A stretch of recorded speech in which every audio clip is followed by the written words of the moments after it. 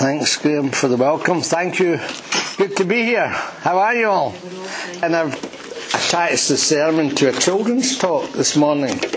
And so I'll share that with you now if I could. My text for the children was all about numbers. We're all interested in numbers, aren't we? Well, this was a text from the Psalm, which we're now about to read in a minute. Psalm 90. And it says, as long as I've not got that upside down, it says, Lord, teach us to number our days aright, the text says, that we may apply our hearts unto wisdom. So if you've got a Bible with you and care to turn to Psalm 90, and we'll read the whole psalm. It's a terrific psalm. Psalm 90. Lord, you have been our dwelling place throughout all generations. Before the mountains were born, or you brought forth the earth and the world, from everlasting to everlasting, you are God. You turn men back to dust, saying, return to dust, O sons of men, for 1,000 years in your sight are like a day that has just gone by, or like a watch in the night. You sweep men away in the sleep of death. They are like the new grass of the morning. Though in the morning it springs up new, by evening it is dry and withered. We are consumed by your anger and terrified by your indignation. You have set our iniquities before you, and our secret sins in the light of your presence. All our days pass away under your wrath, and we finish our years with a moan. The length of our days is 70 years, or 80, if we have the strength. Yet their span is but trouble and sorrow, for they quickly pass, and we fly away. Who knows the power of your anger? For your wrath is as great as the fear that is due you. Teach us to number our days aright, that we may gain a heart of wisdom. Relent, O Lord, how long will it be? Have compassion on your servants. Satisfy us in the morning with your unfailing love, that we may sing for joy and be glad all our days. Make us glad for as many days as you have afflicted us, for as many years as we have seen trouble. May your deeds be known to your servants, your splendour to their children. May the favour of the Lord our God rest upon us, and establish the work of our hands for us. Yes, establish the work of our hands. This is the word of the Lord. I said it here before, and I'll say it again. I hope you're a Bible Christian rather than a New Testament Christian. It's nice to be a New Testament Christian, but it's not the whole story. To be a Bible Christian is what the Lord really wants for us, because He's given us the whole Bible. And being just a New Testament Christian is a bit like breathing with only one lung. God gave us 2 lungs in our body, and He gave us 2 testaments, 2 covenants in the one book, the Bible. The new is in the old concealed, the old is in the new revealed. What is latent in the Old Testament becomes patent in the New Testament. The great Protestant reformer Martin Luther said, the Old Testament is the cradle in which the Christ child is laid. And the other great Protestant reformer, John Calvin, he said, the book of Psalms is an anatomy of the soul.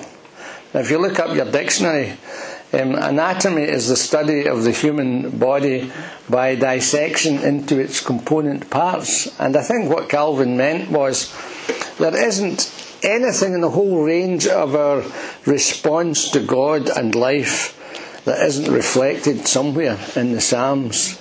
If you're exuberant with joy and praise and delight, you'll find plenty of psalms to mirror that feeling. Or if you're down in the depths, de profundis, like the psalmist in Psalm 130, out of the depths have I cried to you, O my God. You find that reflected too. So it's an anatomy of the soul. And so also there isn't a New Testament equivalent of the book of Psalms. So there's some wisdom in the Free Kirk's emphasis on the book of Psalms throughout their church history. And so the Psalms are important, and here's a wonderful psalm. Teach us to number our days aright, that we may have, that we may gain a heart of wisdom. And 3 simple calls here. First of all, you find here the most eminent teacher. The most eminent teacher. See, this verse is really a prayer, isn't it? Teach us. Who are you talking to? You're talking to God in prayer. Teach us. You're asking the Lord to teach us to number our days aright. And the Lord Jesus called disciples to follow him and learn that wonderful lesson. They heard his call. They shared his life. They learned his ways. They knew his mind. And they were with him for about approximately 3 years of his public ministry. He had these 12 people. He was a travelling rabbi, and they were his teacher. He was their teacher. The word rabbi, of course, Rab means great one. You know, if you're called Rab in Glasgow, great one. And if you want to say my great one in Hebrew, you put an E ending on it. Rabbi. Rabbi. My great one. And I think just a few times in the New Testament you get Rabboni. You know that Mary addresses the Lord in the garden as Rabboni. Rabboni means my dear one, my precious one, Rabboni. That's the Lord's name. And this is he is the most eminent teacher. And he's very happy to listen to our prayers. Teach us. Teach us. That's a prayer. It's a prayer of dependence on God for instruction. And all around us, there are folk running all over the place to everything and everyone else but God. We were in the Savoy. We go to very illustrious places for our cup of tea, you know, but you got a very good scone in there, and in the Savoy. And there on the shelf as we're coming out was a whole pile of Buddhist statues you could have, you know, and put up in your house.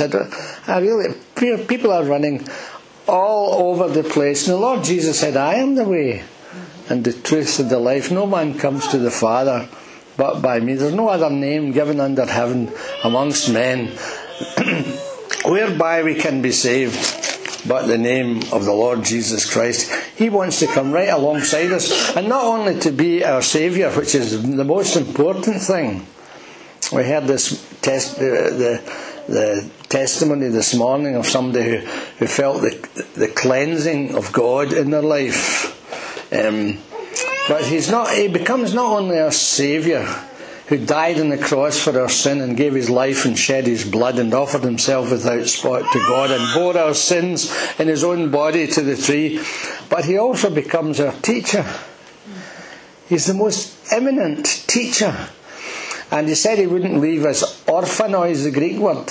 In John chapters 14 and 16 he promised the Holy Spirit, didn't he? He said, I'll send you another comforter. There are 2 words for other in the Greek New Testament. One means another distinct from, in contrast to. And the second word means another the same as. So other, one distinct from, and other the same as. And it was the second of these that Jesus used. He used the word allos. He didn't use heteros. He used allos. I'll send you an allos comforter. And he used a special word. Sometimes we just transliterate it paraclete.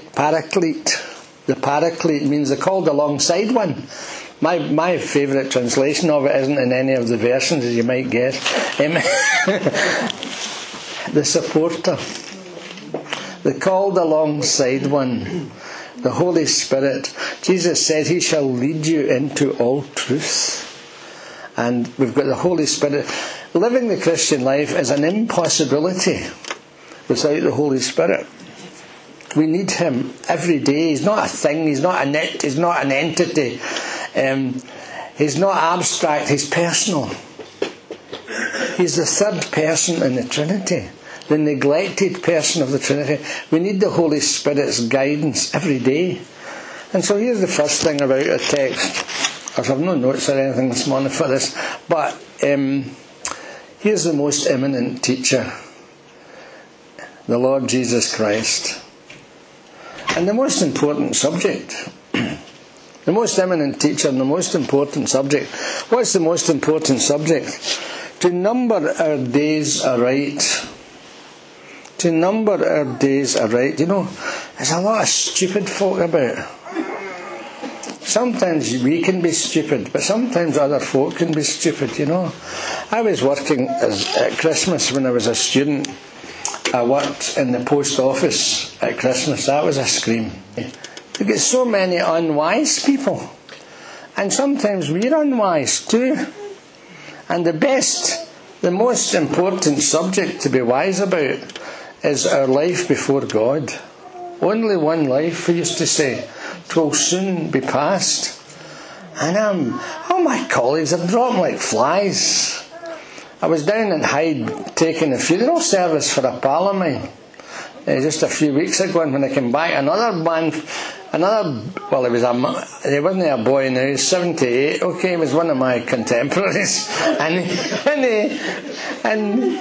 Jimmy had died as well as Geordie, two of my best pals, gone, just like that. And all the time you hear about prostate cancer and bad backs and rheumatoid arthritis and all the problems that we all have. Well, in a bad way. And the older you get, the faster the time goes. Let me warn you, younger people. Absolutely true. And we need wisdom. You need wisdom. Teach us to number our days aright. That's what the psalmist's prayer is. Teach us to number our days aright. Isn't that wonderful? There used to be an old man, Huey Jones. He used to sit on a bench, the same bench every day in the botanical gardens, near down Byres Roadway. And he used to give out tracts and speak to people about the Lord all the time. That's how he spent his last days. He couldn't travel about much, but he could get a bus to Botanic Gardens and witness to the goodness of God and the grace of Christ all day long in the summer. He was a witness to Christ in his last days. He had a son, a missionary in India, and a son, a Church of Scotland minister, and Bishop Riggs. And he witnessed all the time in the Botanic Gardens because his days were short, he felt, you know. I wrote the life of a man called Jock Troop, and I said to his daughter, I said, what was all the urgency? He ran about like a blue-tailed fly. He was awfully busy all the time. And she said, well, honestly, George, he had this feeling that the Lord Jesus might come back any day, and it was his job in the interim period to work for God to the nth degree and try and influence people to come to trust in Christ. You know, the greatest thing you can do is trust in Christ for salvation and come to this most eminent teacher and then study this most important subject. How are you going to spend your days? Because the Lord Jesus Christ can be with you through all these days. He is the same yesterday and today and forever. It tells us in the letter to the Hebrews. And then the third thing is the most impressive result. Ask the Father, trust God the Son, and rely utterly on the Holy Spirit of God, and you'll gain a heart of wisdom. There's a big difference between wisdom and intelligence. Intelligence, intellectual cleverness, and godly wisdom. I was reading if I can get the verse, it's in 1 Corinthians, I think, the other day. 1 Corinthians, there's a terrific verse there, and it says, if I can find it,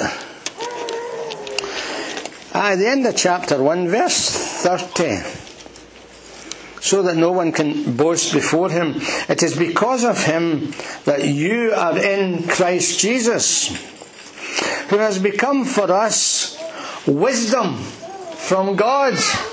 Right? And then he goes on to subdivide it and define wisdom. That is our righteousness, holiness, and redemption. Therefore, as it is written, let him who boasts, boast in the Lord. Isn't that great? Christ, if you have Christ in the vessel, you can smile at the storm. Who wrote that?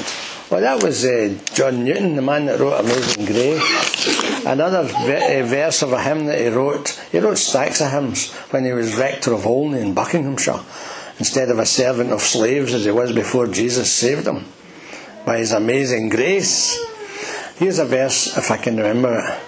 His love in time past forbids me to think he'll leave me at last in trouble to sink. Isn't that good, eh? His love in time past forbids me to think he'll leave me at last in trouble to sink. The greatest person we need today, and we need him so much, is the Lord Jesus Christ. And he says, when we're in Christ, he has become for us wisdom from God. That is our righteousness, our holiness, and our redemption. So isn't that a great text? Teach us to number our days aright, that we may gain a heart of wisdom. God bless you. Thank you.